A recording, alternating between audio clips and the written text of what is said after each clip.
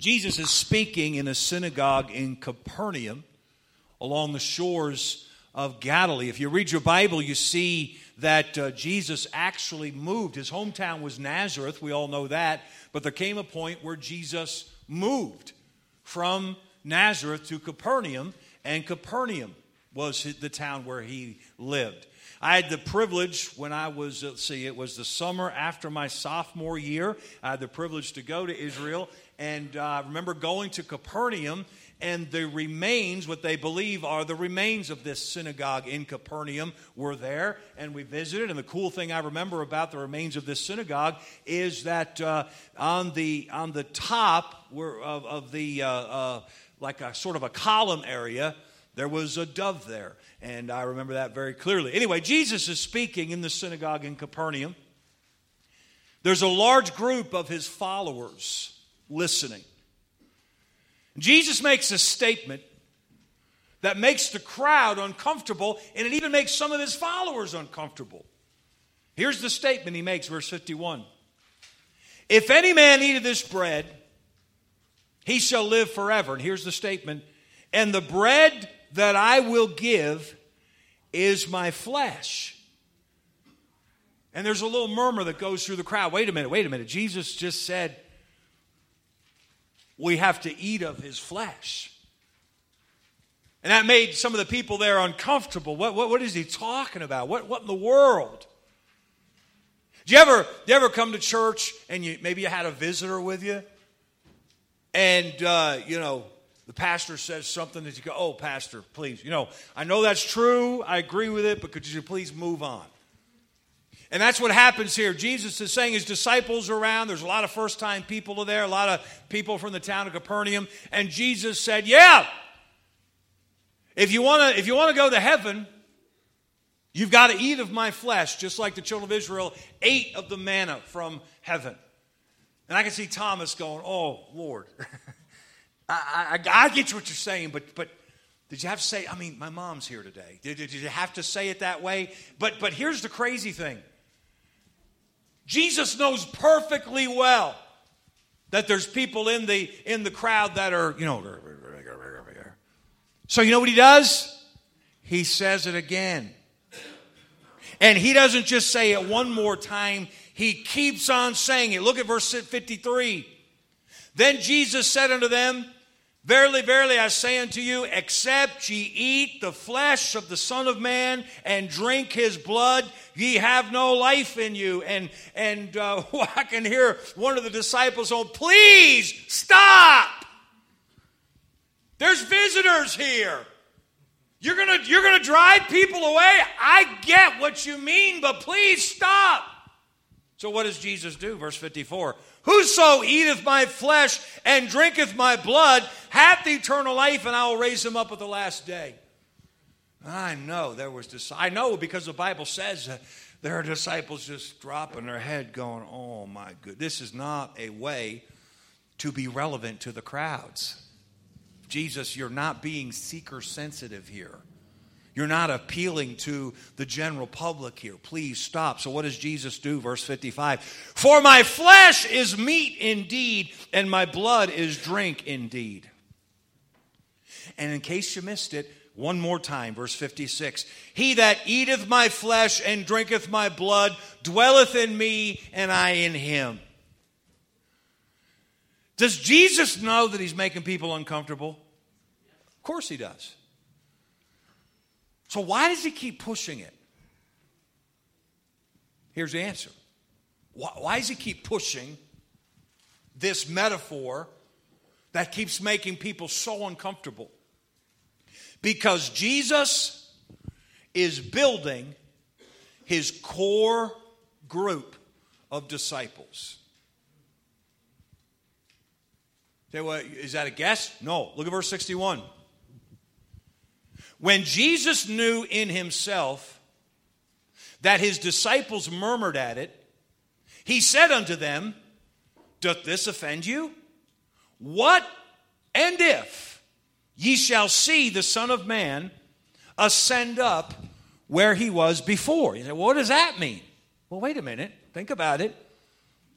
Did some of these people see Jesus ascend up where he was before?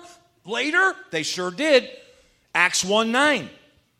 When he had spoken these things, while they beheld, he was taken up, and a cloud received him out of their sight. So Jesus said, well, you guys, does that bother you? You guys, what I just said there 15 times about eating my flesh and drinking my blood, does that bother you guys? Let me ask you this. How would you be if you watched me ascend to heaven where I came from? Well, some of those people standing right there did eventually watch that. Some of them did not.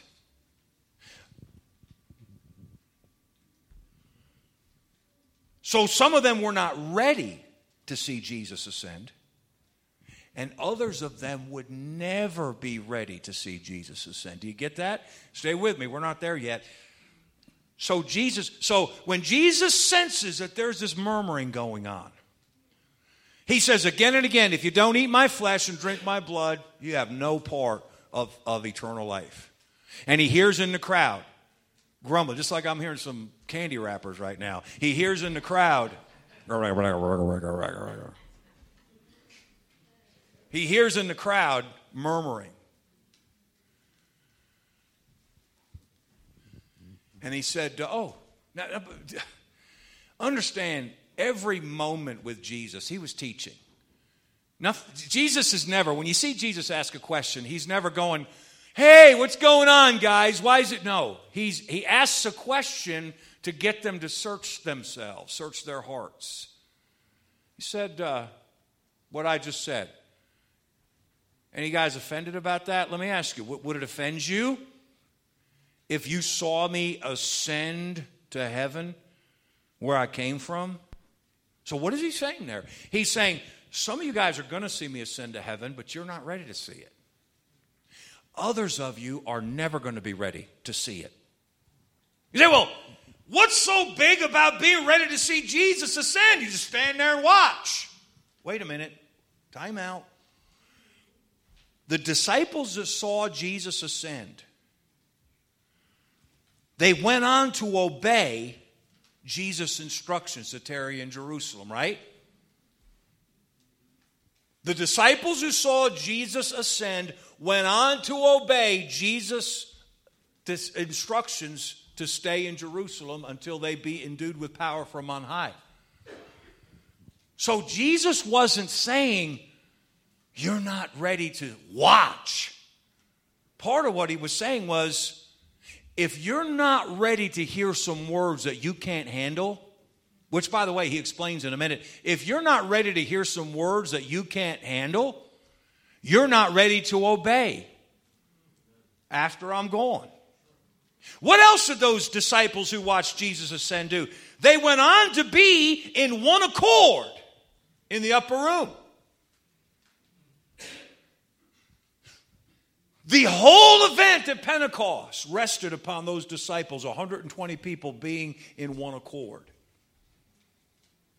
Jesus wasn't saying, you're not going to be ready to stand there and watch when the day comes. No, he was saying, you're not going to be ready after you see me ascend to heaven to go, obey, and to be in one accord. The same kind of disciples who would get offended at this metaphor. And Jesus knew he was pushing their limits by saying this. He did that on purpose. But he knew that the same people that would get offended when those limits got pushed would also be the same people that would threaten one accord in the upper room. What's he doing? He's cutting down the crowd. He is building his core group of disciples. By the way, he's not pushing people away from being saved. No, he is building a fit, strong, solid unit of workers.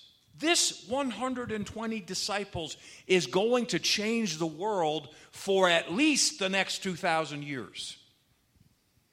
You are saved as a direct result.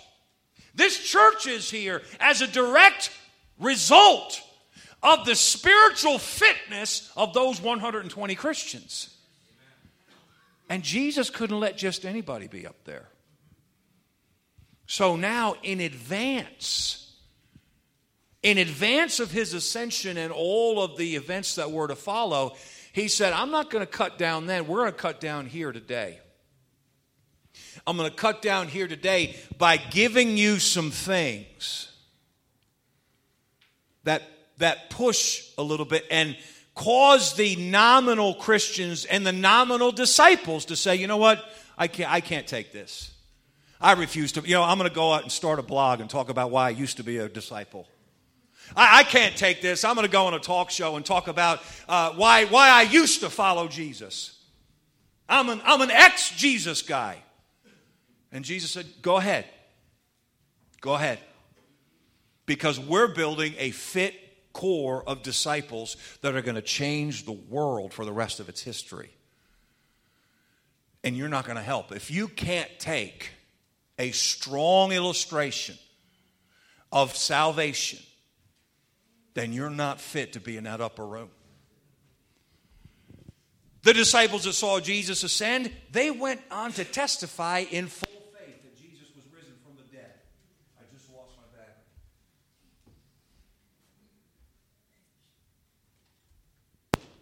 They went on to testify. Whoo, that woke you up. They went on to testify in full faith that Jesus was risen from the dead. You go to the book of Acts, and everywhere the disciples went, they were saying, hey, you know that Jesus that they put to death? He rose from the dead. He rose from the dead. We're so used to hearing it, we almost don't hear it. This was revolutionary. He rose from the dead. He rose from the dead. I saw him after he was risen from the dead. How do you have the faith to do that if you can't even take a strong metaphor in the preaching of Jesus?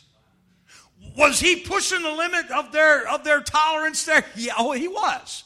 Was he pushing their sensitivity to the utmost edge? Yes, he was, and he knew he was. But he was using it to narrow down this core group of disciples.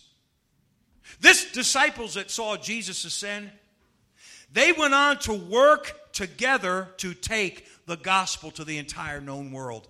They went on to be persecuted for their faith. And I say once again, how can disciples who can't even stand there and hear something that they think is offensive going to endure when it's time to be persecuted for their faith? So Jesus, with love, allows them to walk away. See, I remind you again, some of these disciples in Capernaum weren't ready for all of that, but Jesus knew he could make them ready. Some of the disciples in Capernaum would never be ready. You'll find throughout the Bible that God has to cut back on the team. Gideon had an army that was going up against multitudes of Midianites. And he assembled an army of 32,000 people. God narrowed it down to 300 and won with that army. You look in the wilderness again and again and again. God is cutting back the crowd, getting the Egyptian influence out of the children of Israel, getting the rebellious influence out of the children of Israel, getting the unbelieving influence out. He did it at the golden calf. He did it with Korah. He did it again and again right after Balaam's blessing. He does it again and again where God says, you know what? The crowd, the Bible uses the phrase, the mixed multitude. There's too much. There's too much of an unbelieving spirit. There's too much of a murmuring spirit. There's too much of a critical spirit. And we got to cut back. Let me stop here and say this. It's not up to me to cut the crowd. And it's not up to you either. It's not up to me to go up to somebody and say, you know, I don't think you're helping things here, so I'm going to have to ask you to leave. Now, if you're openly doing things that are a violation of Scripture, that harm other people, well, then I will do that, and I have done that on a couple of occasions. But it was pretty extreme. But it's not up to me to go, Elson, let me tell you something.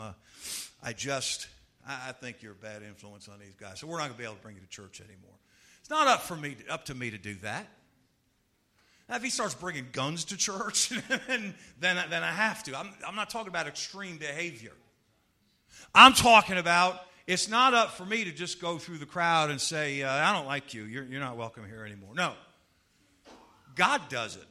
Hey, do you have any memory? I do. Of guest preachers coming through once or twice and just preaching the daylights out of us, and they're gone, and you go, what just happened? What was on his mind? And I'll be honest with you, there's been a time or two where the preacher leaves and I go, what just happened? What was on his mind? What was he thinking? And then I look back on the meeting and I go, man, I prayed over that meeting. We had prayer meetings over that meeting. Why would God let this guy come in here with a bad spirit just...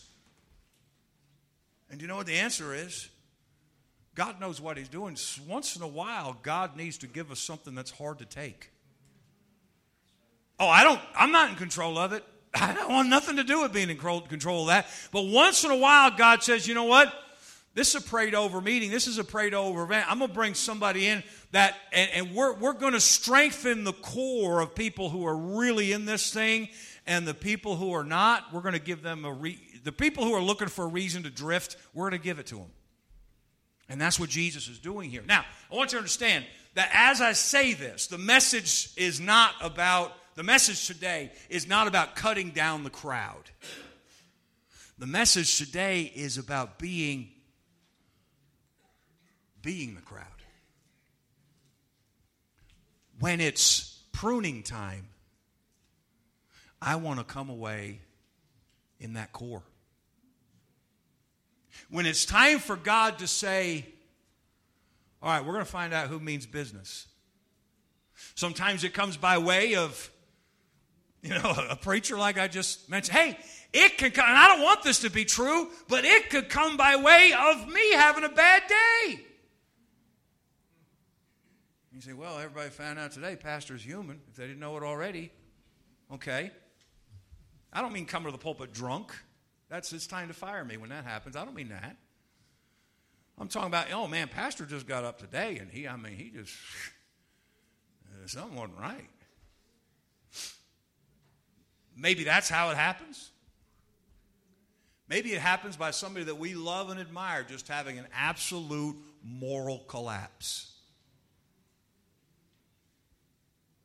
And one group of disciples says, I don't know why that happened. My head is spinning, but I'm not leaving Jesus. While some other disciples walk away and say, you know what, I've had all this. I can't take any more of this. I'm going to go start a Facebook page on why they're all a bunch of phonies over there. And Jesus says, go ahead. Go ahead. You're holding us back anyway. Because I want the folks that want to see a Pentecost. Let's keep going here, because I'm going to show you that this is what God's doing here. Jesus uses this offensive speech to trim his team. When God has to trim the team, I want to survive the cut. I wouldn't want to be one of those disciples in this story who wasn't strong enough to see Jesus ascend.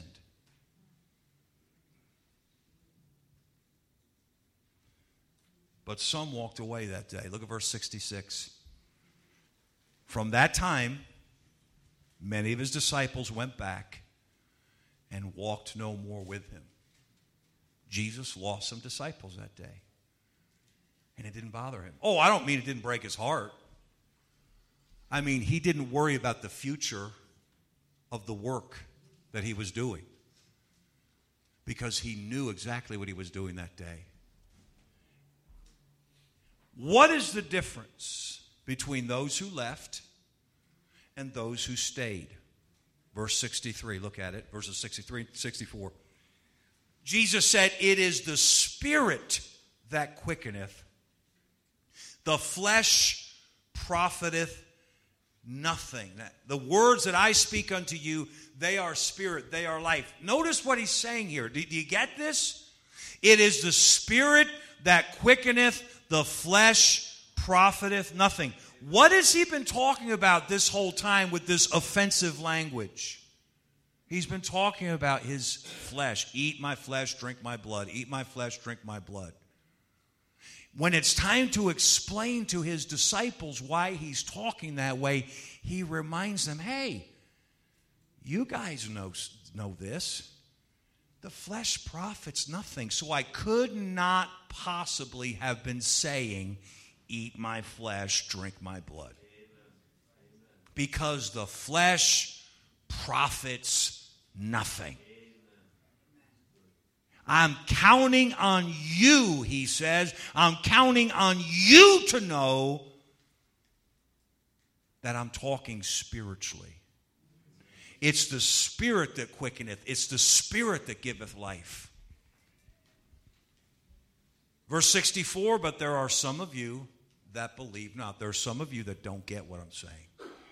Because you don't believe that it's the Spirit that quickens. All right? Here's the bottom line. We're getting real close to the end. You say, you always say that about 20 minutes from the end, but here's the bottom line. The disciple who stays with Jesus values the things that the disciple who leaves Jesus does not value. And Jesus gives 3 examples of that. First of all, the disciple who stays with Jesus values the life that only the Spirit of God can give. It is the Spirit of that quickeneth. The disciple who stays with Jesus knows that there is life. I'm not talking about just going to heaven. I'm talking about life. There is life to be had every single day that can only be gotten through the Spirit of God. And the disciple who stays with Jesus knows that. There's something else that the disciple who stays with Jesus values. He values spiritual things over physical things. These guys that walked away, why did they get so worked up about eat his flesh, drink his blood? Why does he eat his flesh, drink his... You know why it bothered them? Because they were absorbed. They were consumed with physical things. And they thought on a physical level. The disciples who stayed,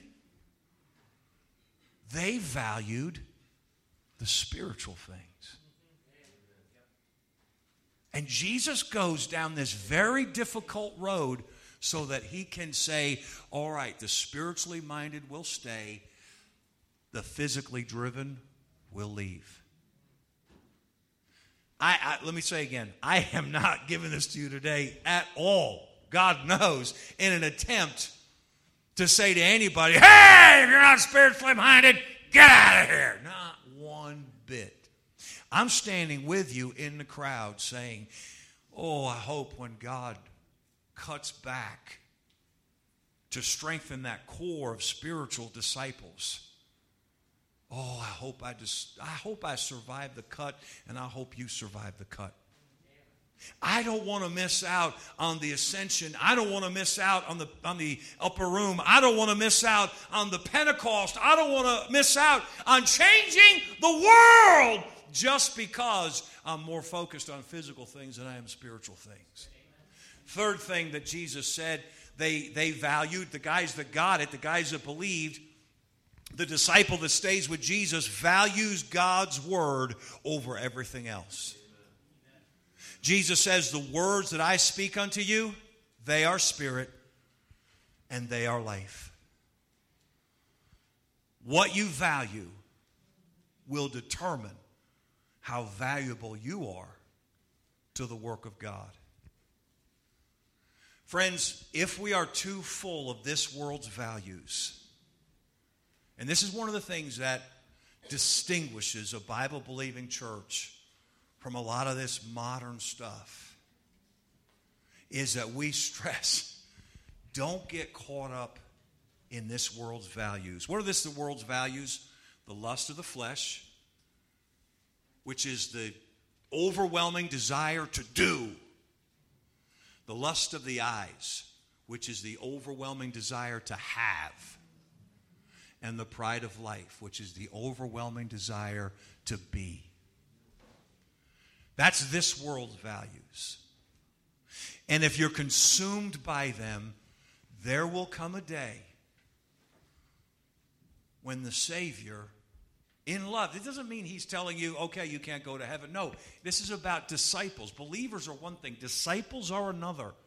There will come a day where God is strengthening his core of disciples. And because you're so caught up in the lust of the flesh or the desire to have or the desire to do or the desire to be, that you're not going to see the value of staying with Jesus. You're not going to understand that only in him is life. You're not going to understand the importance of spiritual things. You're not going to understand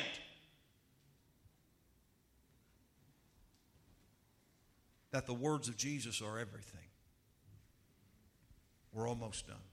For real.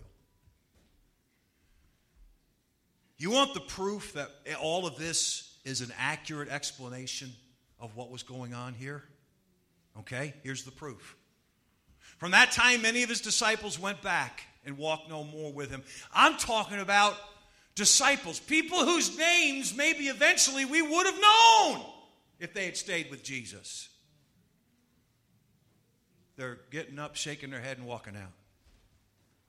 I don't get this.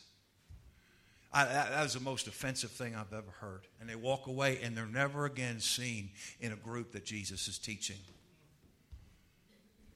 And who's left? The people we know. Matthew, Peter, the Jameses, John, Thomas, even Judas.